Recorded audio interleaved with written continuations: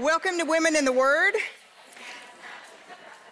My name is Vanita Jones, and it is my great pleasure to be here with all of you today. I love studying God's Word with all of you women. It's one of my favorite places on earth to be. This week, we got to look at 2 Samuel 11 and 12, and I think we can be safely saying that 2 Samuel has taken a bit of a turn. David's life has taken a bit of a turn. Do you know how hard it's been over these last few weeks when at my table when we were talking about how amazing David is? To not just go, no, he's not. You just wait. You remember Deb told us that those first 10 chapters, it was going to be David's triumph, and boy, was it.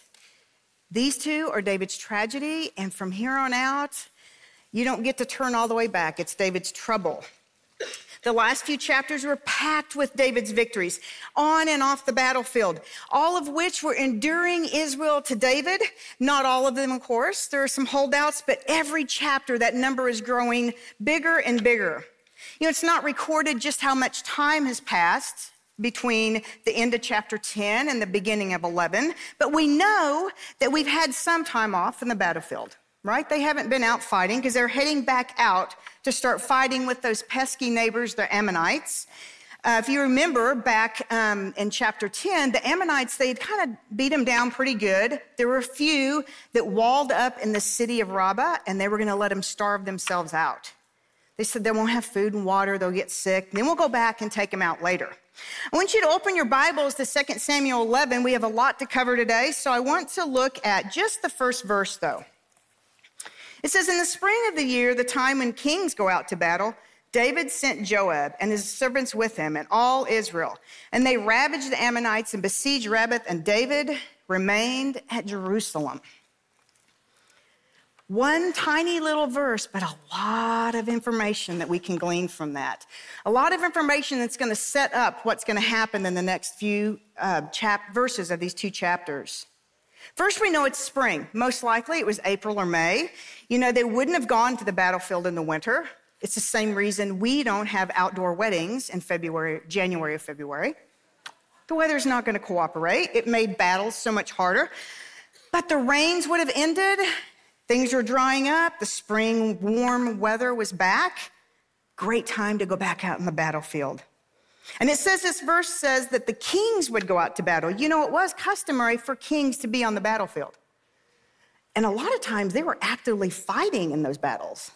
They weren't just there as figureheads. Even when they began to age, the kings would always accompany them to the battlefield. Even if they weren't actively fighting, they were there to develop the strategies and to encourage their men and guide their men while they were fighting the battles. So David's army's heading back out, and they're going to fight those Ammonites. And we see in verse 1 that David, for some strange reason, has stayed behind at the palace. He didn't accompany Joab and the army out to the battlefield as he had done in the past. It doesn't say why, and we know it's unusual, though, because the author felt the need to tell us that. And I think it's going to tell us a lot about who David was at the time he fell into sin. Let's pick up in these next two verses. A lot transpires in verses 2 through 5, so hang on. It happened late one afternoon. David arose from his couch and he walked on the roof of the king's house that he saw from the roof a woman bathing, and the woman was very beautiful. And David sent and inquired about that woman, and one said, is that not Bathsheba, the daughter of Eliam, the wife of Uriah the Hittite? So David sent messengers and took her, and she came to him, and he lay with her. Now she had been purifying herself from her uncleanliness. Then she returned to her house, and the woman conceived, and she sent and told David, I am pregnant. It's almost like we started reading the beginning of a steamy romance novel. We were talking earlier, we need to write a screenplay and have a play made of it. It's like a soap opera. It says, it happened. It happened one afternoon. What is it?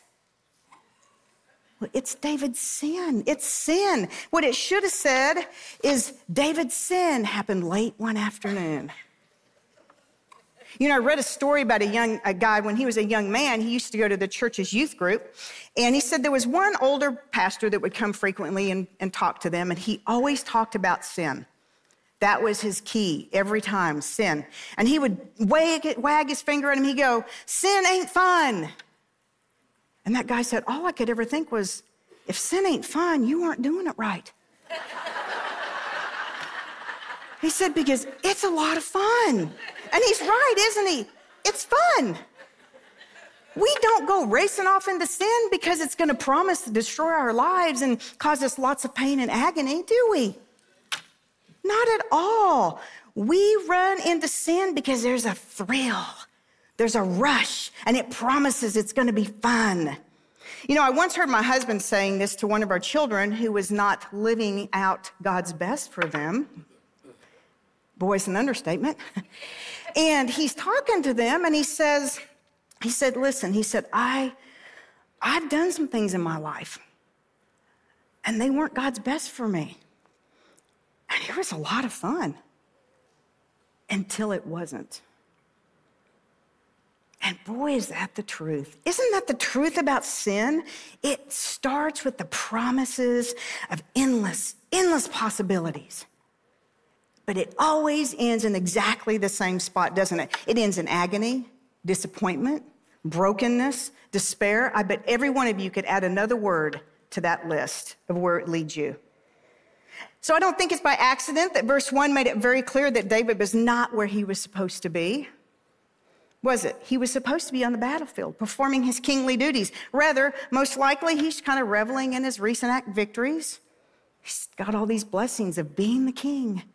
He's enjoying them. He's sitting on a throne of blessings that are about to come crashing down. Why is it we are so tempted to stray outside of God's will when we are relaxed and enjoying our blessings? The blessings he's provided us. Why in the world do we do that? You know, it seems like the danger in being so blessed is that we begin to enjoy those blessings, but we forget to enjoy the one who provided them for us. We forget to enjoy the one that actually gave us those blessings, and we become dependent and self-sufficient on ourselves. When life is showering with goodness, we often just think, well, look what I've done. I have accomplished a lot. I'm amazing. And when we do that, we just start pushing God further and further and further aside. And guess what? When you do that, what have you got in front of you? You got a clear path to step right outside of his will. Look at Proverbs 30:8-9 on your verse sheet. It says, remove far from me falsehood and lying. Give me neither poverty or riches. Feed me with the food that is needful for me, lest I be full and deny you and say, who is the Lord? Or lest I be poor and steal and profane the name of God. See, anything that's going to lead us to be self-sufficient will often lead us into disaster. I know that's true because it's a tested theory in my life. I should say it's a well-tested theory in my life. It's something I fight against all the time. I can do this. I'm self-sufficient. I don't need anybody to help me. But not only was he complacent because he had so many blessings, I think he was also disengaged from his duties. He was idle. See, idleness isn't just the absence of activity. We all need that sometimes, don't we? We need to set those activities aside and enjoy some rest. But idleness is better described as the absence of purposeful activity. Benjamin Franklin said this about idleness. He said, idle hands are the devil's playthings. And I think he's right. David was complacent, he was idle, and I think he was a little restless because of it. And it was a recipe for disaster. It led him into sin. He wanders up on that roof in the palace, quite possibly to catch a cool breeze in that hot afternoon, and his wandering eye spots a woman bathing nearby. Both of these things, very common practice. They would have gone on the roof to get the cool breezes. It was common practice for them to bathe on the roof. And it goes further and says that she was bathing, purifying her in cleanliness. She was where she was supposed to be. This marks the first opportunity that David could have turned and walked away from this. He took that first look, and instead of going, oh, wow, I need to go back in, no, he just took that second gaze, And he let his gaze linger a little longer, and we know that because he says, this isn't just a woman, it's a beautiful woman. He looked long enough to know this is a beautiful woman. And next we see that second chance David has to flee from temptation. He could have walked away and gone no further. Well, what does he do? He inquires about her. And what he learns there, he learns she has a name. It's Bathsheba. Bathsheba, he learns, is the daughter of Eliam. Eliam was one of his well-respected military men. And guess what? He would have known that if she's the daughter of Eliam, that she is also the granddaughter of Ahithophel. Ahithophel was David's trusted counselor, his most trusted counselor. And then they go on and he learns the major red flag. They said, and she's Uriah's wife. She's married to Uriah the Hittite. This guy, her Uriah, wasn't just any old guy either. He was in David's elite soldiers. There were a group of elite soldiers called the 30. Uriah was in that group. David knew Uriah. Finding out all of this information was that marker that David should have taken and run from this temptation. And I'm thinking about the poor guy that had to give him that information. Like he went back and he said, okay, he said, David, she's the daughter of and the wife of. Don't you think in all this he's subtly saying, David, I know what you're thinking. Buddy, this isn't going to end well. But he's telling this to his king. David not only learned that Bathsheba was a daughter and a granddaughter, he learned she's a wife. And he should have if all people known, this is a major red flag. He should have turned because David knew that the law said that because of adultery, they should be put to death.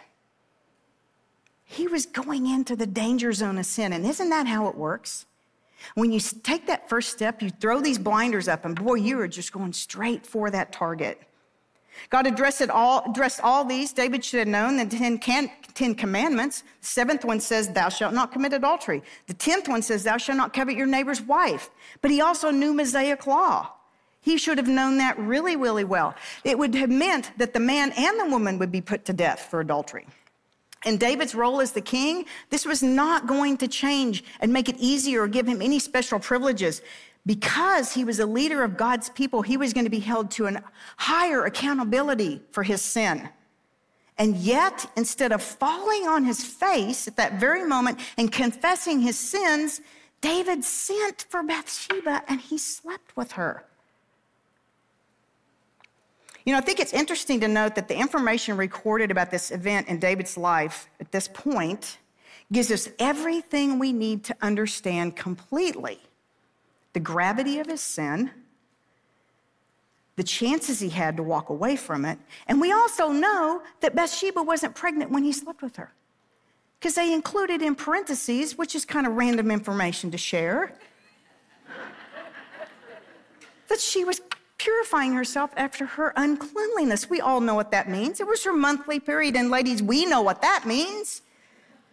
That's God's way of going, she wasn't pregnant. This is David's baby. There was no way he could deny any of this. He had so many opportunities to flee from this temptation. Even way back when he set down his armor and stayed off that battlefield. He chose to lay down his armor and step outside of God's will, and it's going to bring him to one of his greatest defeats in his life. None of us are immune to these temptations at all. None of us. God knows we're going to face temptation day in and day out, minute by minute. And he tells us what we do with it. Matthew 26:41 says, watch and pray that you may not enter into temptation. The spirit indeed is willing, but the flesh is weak.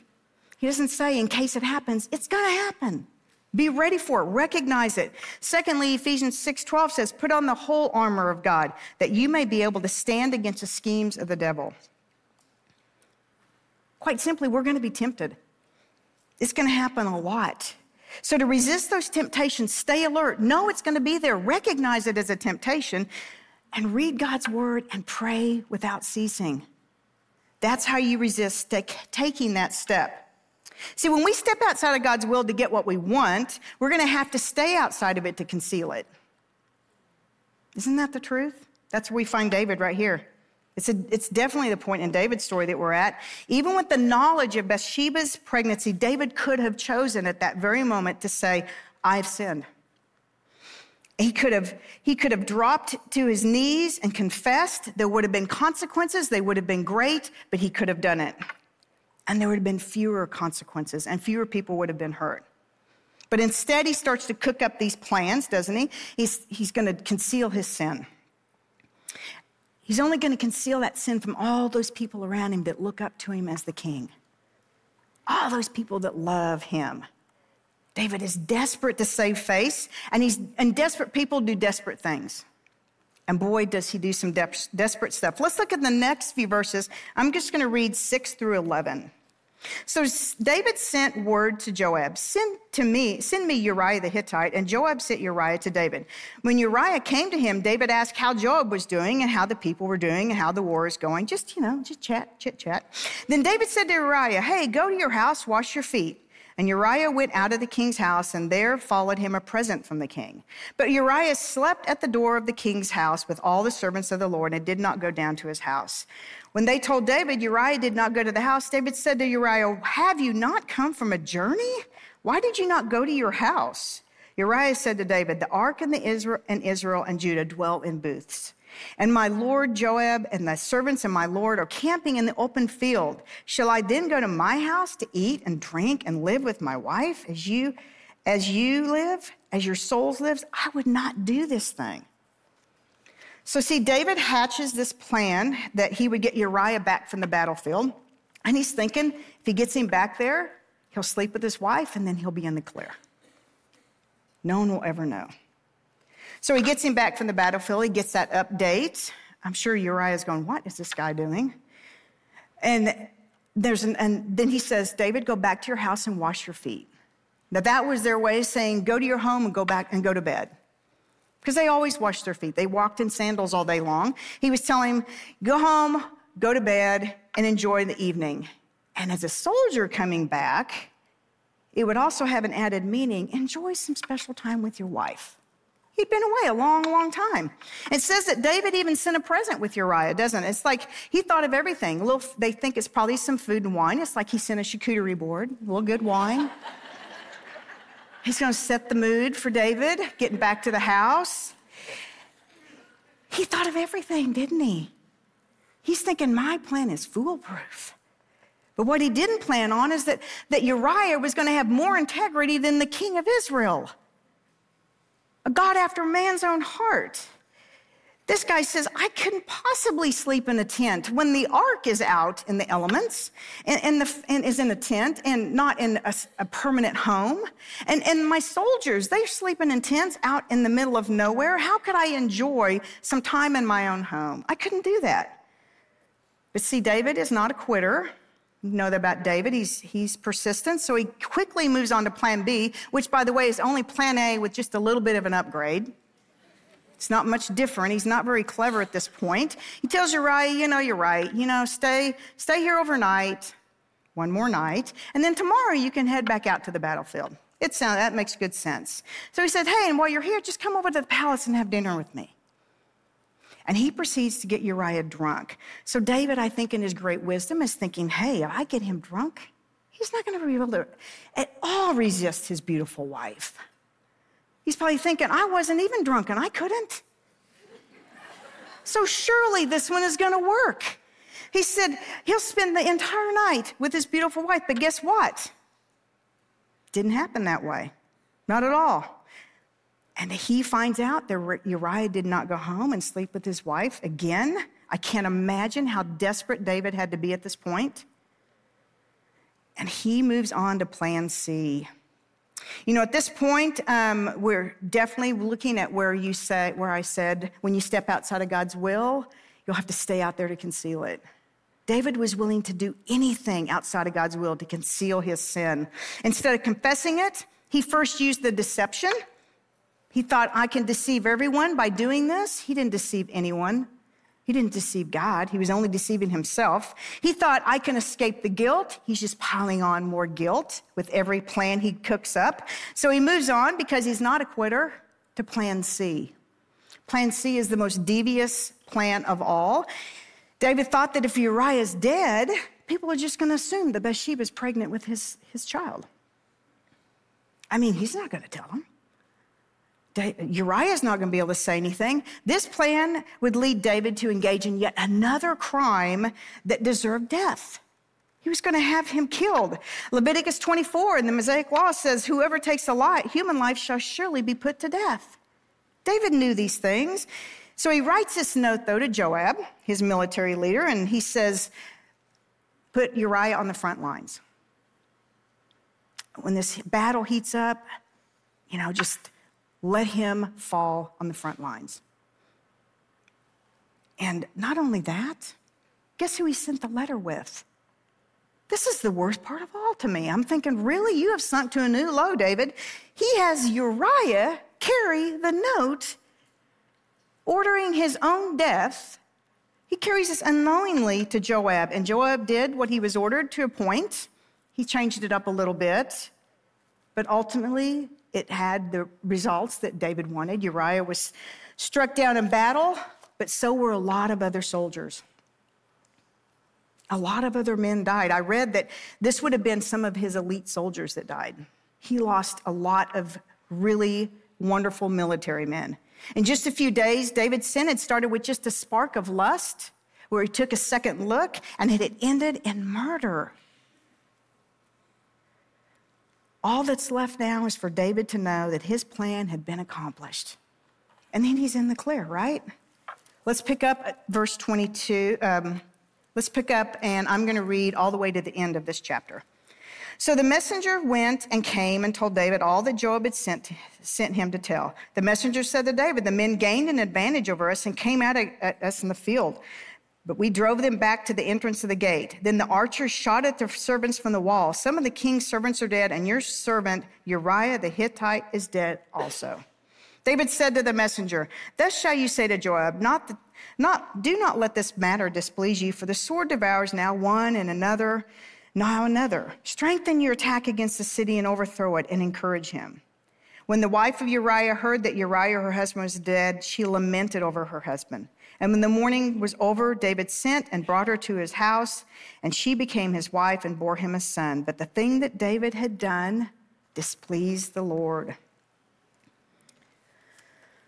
Not only did Uriah die, but a lot of others died as well.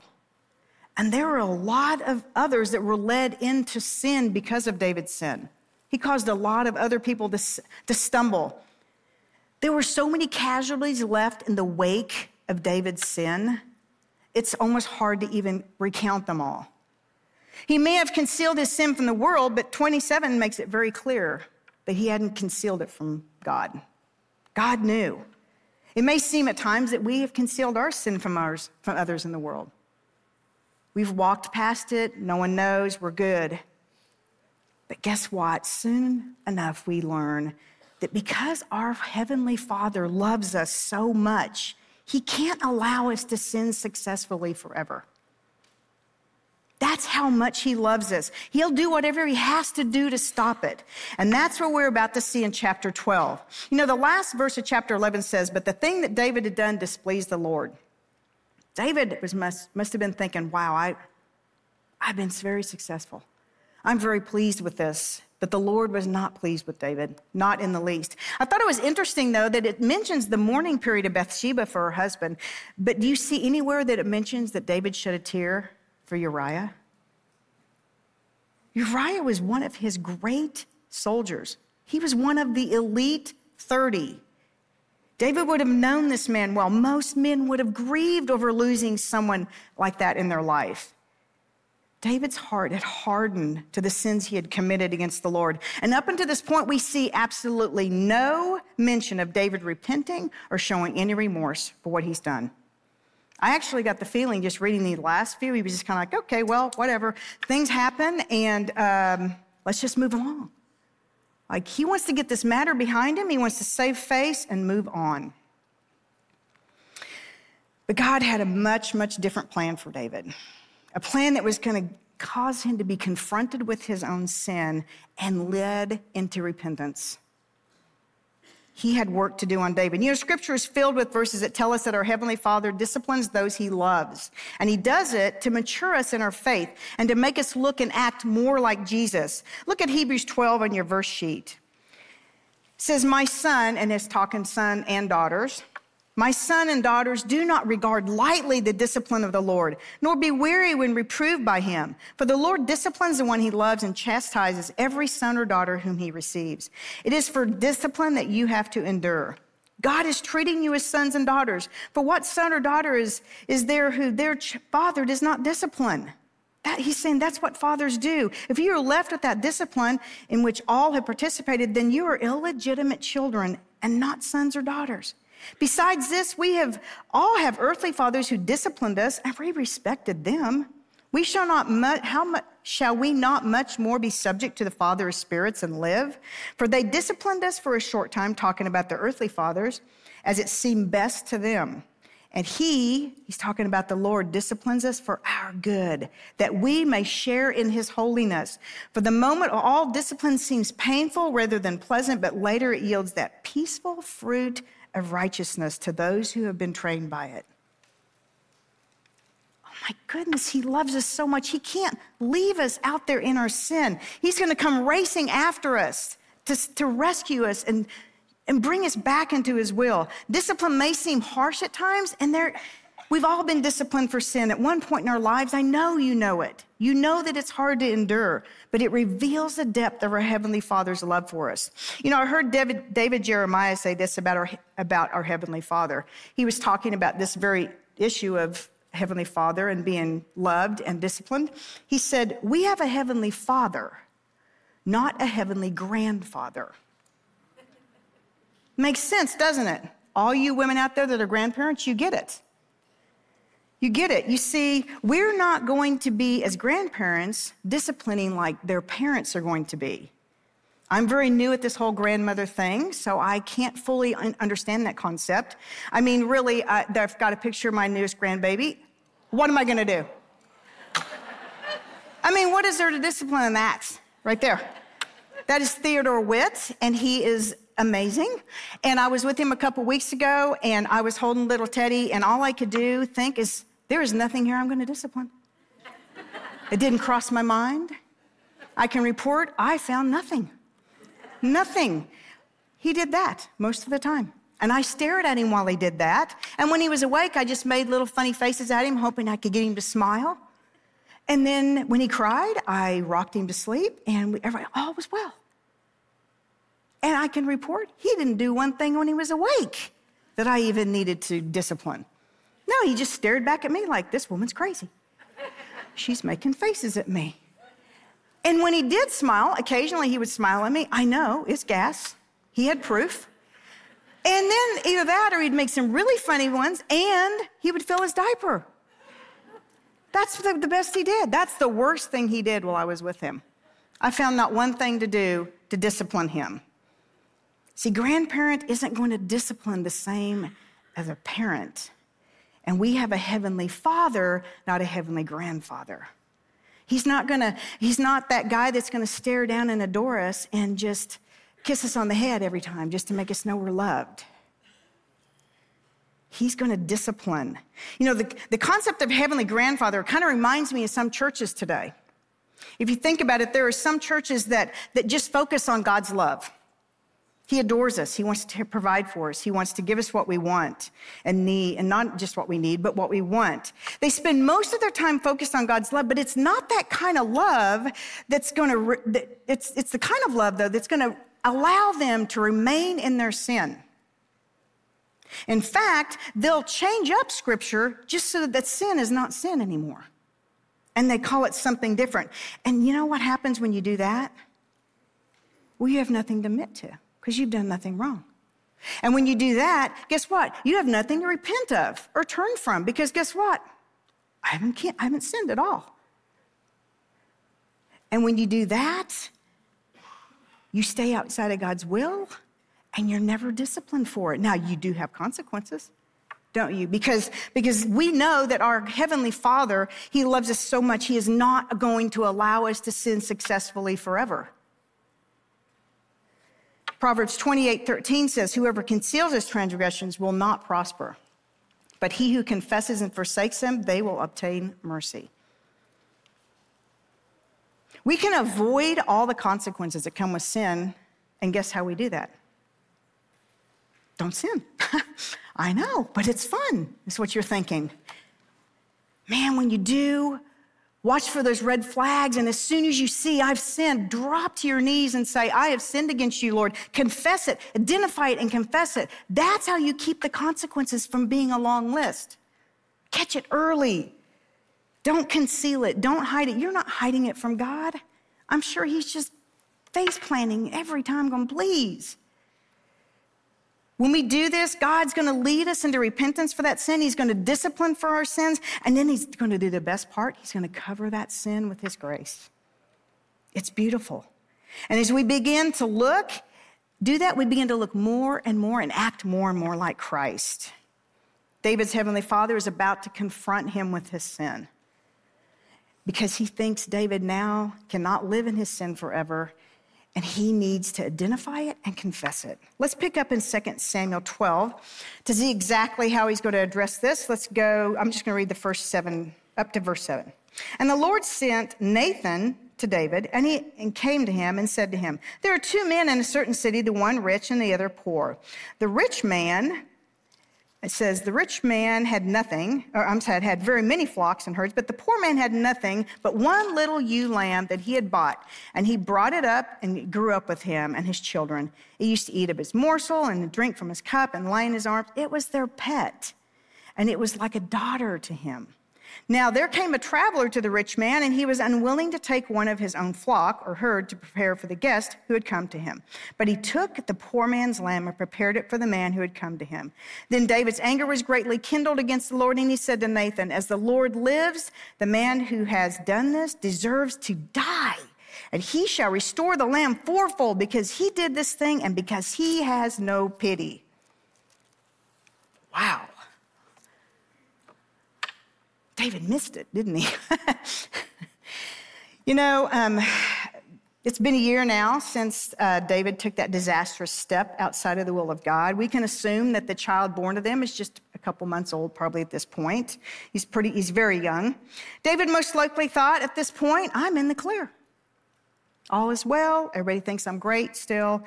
And God's about to have his say in this matter of David's sin. And he chooses Nathan to do this job for him. Now, if you remember, Nathan had a wonderful job the last time he came to David that we saw. It was in chapter 7. He brought that wonderful message of the Davidic covenant. He talked about how he would care for David's family and his descendants.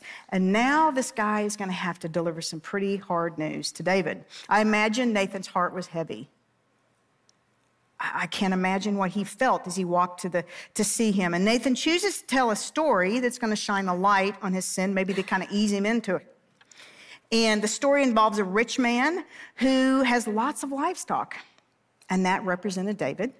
And the poor man is represented here, it represents Uriah, and he had a ewe lamb. This was like their pet. And he loved this ewe lamb dearly. And it represents Bathsheba, who he loved dearly. The rich man took the poor man's lamb to feed his guests, and upon hearing this, David is incensed with anger. He says, how dare this rich man take the poor man's lamb to feed his guests? I mean, he's thinking, he had all this livestock to choose from. He even goes as far to say he should die for this. See, David insists that this man is punished according to the law while overlooking his own sin. He goes on and he talks about he conveniently couldn't remember that he should have died because of adultery and murder. That isn't even crossing his mind at this point. But he did remember that this guy should have paid 4 sheep back to the owner. That was the Mosaic law. If you accidentally killed or took and killed or whatever you did to someone's lamb, you paid it back in fourfold. 4 sheep for every one that happened to. But curiously, he didn't remember the details of the penalties for adultery and murder. It's often so easy to be like that, isn't it? We can be really passionate about other people's sin. We can watch the news and someone's done something terrible. I'm like, how could they possibly do that? Oh my gosh, they're terrible people. That is so evil. They're awful. And we haven't even looked at the own sin in our own lives. Sin that can cause us is easily to slide as quickly as David did into bigger sin. Matthew 7:1-3 says, "Judge not that you be not judged. For with the judgment you pronounce, you will be judged. And with the measure you use it will be measured to you. Why do you see the speck that's in your brother's eyes and do not notice the log that is in your own eye?" David had this huge emotional reaction to the story. And I think Nathan's thinking, okay, this is the perfect opportunity. I'm going in for the kill. He says, "David, you are that man." It's like, I'm pretty sure he's thinking, why didn't you notice that? He proceeds to lay out how this sin came about. He says, you forgot all that the Lord had done for you. He's given you so much. He showered you with his goodness. He would have given you even more. But you pridefully wanted something that God wouldn't give you. You thought you deserved it. And you despised God's commandments and God's word. Without a second thought, you broke those commandments like it was your privilege of the king to do so. And then to conceal that sin, you sinned again and again and again. Simply put, Nathan accused David of forgetting God's goodness and despising God's commandments. What started out as a crime of passion with Bathsheba ended in a premeditated crime that was deliberate and disgraceful. And many were affected by it, but ultimately, it was a sin against God. Nathan proceeds to pronounce David's sentences for those sins. Let's pick up in verse 10 and read just a couple verses. "Now, therefore, the sword shall not depart from your house, because you have despised me and have taken the wife of Uriah the Hittite to be your wife. Thus says the Lord, behold, I will raise up evil against you out of your own house, and I will take your wives from before your eyes and give them to your neighbors, and he shall lie with your wives in the sight of the sun. For you did this secretly, but I will do this thing before all Israel and before the sun." See, Nathan goes on to tell him there's going to be some consequences for this. And God says that the sword will never depart from your house. And he says that your wives will be taken from you, just like you took Uriah's wife from him. And as we continue studying over these next few weeks, we're going to see this sentence being played out over and over. David's family is always in conflict after this, and his wives are later taken and violated, just as he had done to Bathsheba.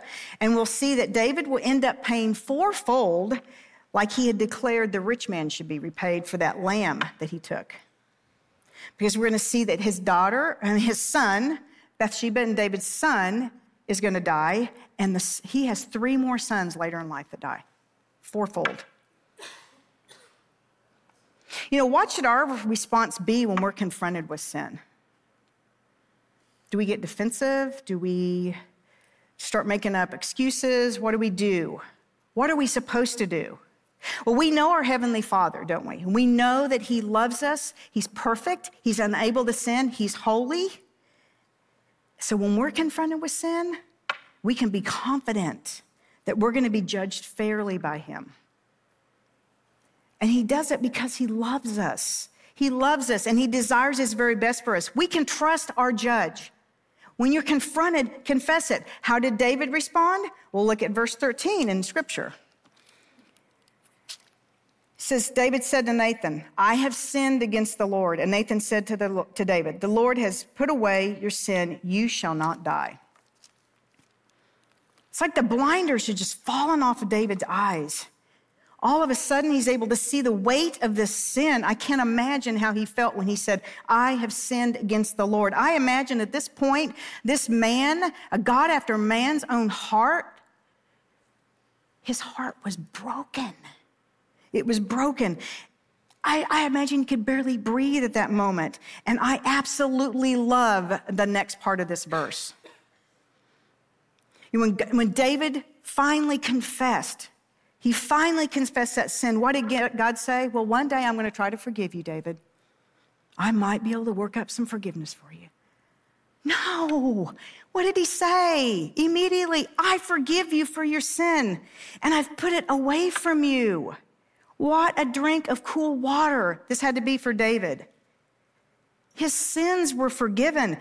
David's sins were great. They were huge, but God's grace was greater.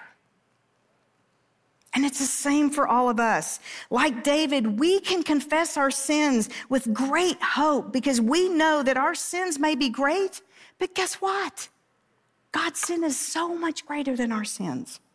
So much greater. Look at 1 John 1:9 on your verse sheet. If we confess our sins, he is faithful and just to forgive our sins and to cleanse us from all our unrighteousness. It doesn't say he might forgive you. No, he's faithful to do it. And later on, we know that David grew to know this and that it took it to heart because he writes Psalm 103. And if you look at that, I just put a few verses on your verse sheet. But he writes this later on in life. He says, the Lord is merciful and gracious. He's slow to anger, abounding in steadfast love. He will not always chide, nor will he keep his anger forever. He does not deal with us according to our sin, nor repay us according to our iniquities. For as high as the heavens are above the earth, so great is his steadfast love towards those who fear him. As far as the east is from the west, so far does he remove our transgressions from us. That should be like a big, cold glass of water for you on a hot August day in Texas. When you drink that in, you know that you will be forgiven. You can trust him with that confession. Now, David confessed his sin, and in God's grace, he forgave him. But guess what? There is a nevertheless that follows, isn't there? Some say, however, let's look at the next few verses. I'm going to start at verse 14 and just read a few of them. Nevertheless, because of this deed you have utterly scorned the Lord. The child who is born to you shall die. Then Nathan went to his house. And the Lord afflicted the child that Uriah bore to David, and he became sick. Then David therefore sought God on behalf of the child, and David fasted and went in and lay all night on the ground. All the elders of his house stood beside him to raise him from the ground, but he would not, nor did he eat with them. On the seventh day, the child died. That's a hard one to take. It's a hard one to figure out. Nathan said this son born to them would become sick and die. God in his grace hadn't given David exactly what he deserved according to the law. He deserved death, didn't he? He deserved eternal separation from a holy God. David hadn't received that. You know, earthly judges, they convict the criminal to uphold law. It's the law that this judge has been he swears to uphold. But our Heavenly Father, he chastens his children. Chastening isn't exact punishment like an angry judge does. An angry judge is going to give you what you deserve for your sin, and you're going to have to pay for it by staying in jail or whatever it is. And chastening is different. It's handed down by a loving Heavenly Father who uses situations to guide his children and guide them back into his will, where they submit to his will and develop godly character. He's going to use your sin to grow you. Why he did what he did with dealing with David, it's hard to explain. It's hard to understand. But please hear me when I say this. That does not mean that the death of a child is in direct response to your sin. That's not what happened here. David was in being held at a higher accountability. He was in the line of Judah. He was in Jesus' line. He was dealing with him in his sovereign plan for David. We live in a fallen world. Sin is a part of this world. It's a daily event in this world. But God used this time when David's son was sick and died to lead David back into his will. And how do we know it worked? Well, verse 16 tells us that. He responded appropriately. Instead of cursing God and blaming God for his son's illnesses, David turned to God as he fasted and prayed for God to heal his son. David shows us in that he trusts God's promises. I trust you to handle this however you plan to handle it, Father, because I know that's how you do this. And he was going to intervene. He thought he would intervene and heal his son. He trusted that God could do that. But on that seventh day, he died just as Nathan had said. God had forgiven David, but he was going to suffer a lot of consequences. And even in that discipline, where do we see David? And the rest of that, he's back worshiping God. He's headed back to do his duties and serve God in his will. See, even 3 more sons of his were going to die. There would be constant strife in his life because of this consequences of his sin, not just his family, but in his kingdom. But even as David suffered those consequences, God in his mercy continued to bless him within those consequences. And we're going to see that all through the rest of this. The rest of 2 Samuel 12, which we're not going to read for the sake of time today, records that David and Bathsheba went on to have another son. He has a name. His name is Solomon. We all know Solomon. Solomon became a great leader, and he would also be the one to build the temple in Jerusalem.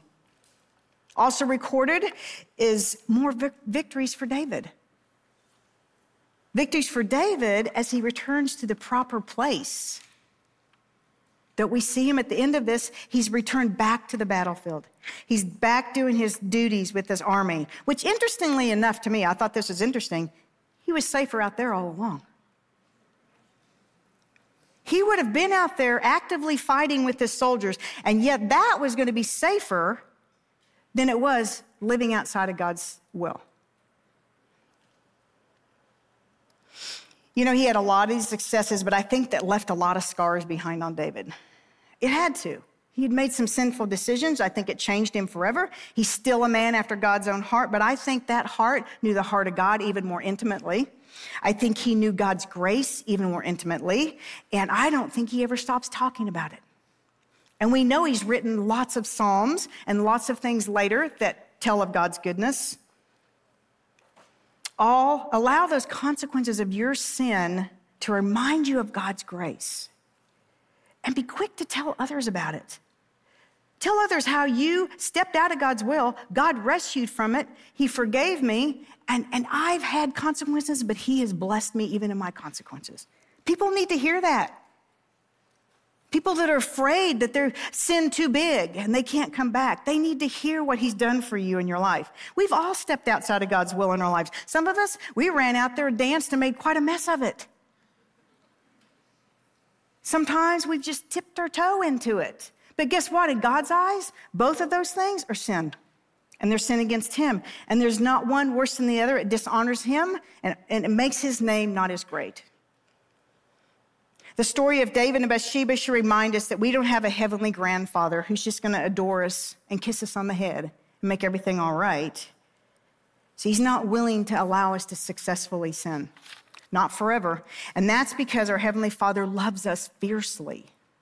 Fiercely. And he desires more than anything for us to mature in our faith and grow to look and act more and more like his precious son, Jesus. When you step outside of God's will, we know what to do now, don't we? First of all, look for those markers. They're going to be there. And when you see one, stop. Stop immediately right then. Confess that sin and say, sorry. And then repent and turn from that. And then just rest in knowing that God has given you a gift of forgiveness. And know that he's chastening you because of that. And he's leading you through that chastening back into that sweet spot of God's will where we're trusting his plans in our life and we're fully dependent on him. Ladies, that is a life that honors him and blesses us. Please pray with me. Father, thank you that you have stories and people in your Bible that tell us exactly how to do what we need to do, that we can learn from. A man, David, who was a man after your own heart, Father, that you dealt with his sin. He made mistakes. You disciplined him. And Father, you've blessed him even after that. Father, your grace is so great. And Father, I pray that we never think our sin is too great for your grace. Father, our sin is great, but your grace is greater. And remind us of that all the time, that we will not fear you, but we will step into those confessions and repent. Father, we love you. We love your word, and we love your son. In his name we pray. Amen.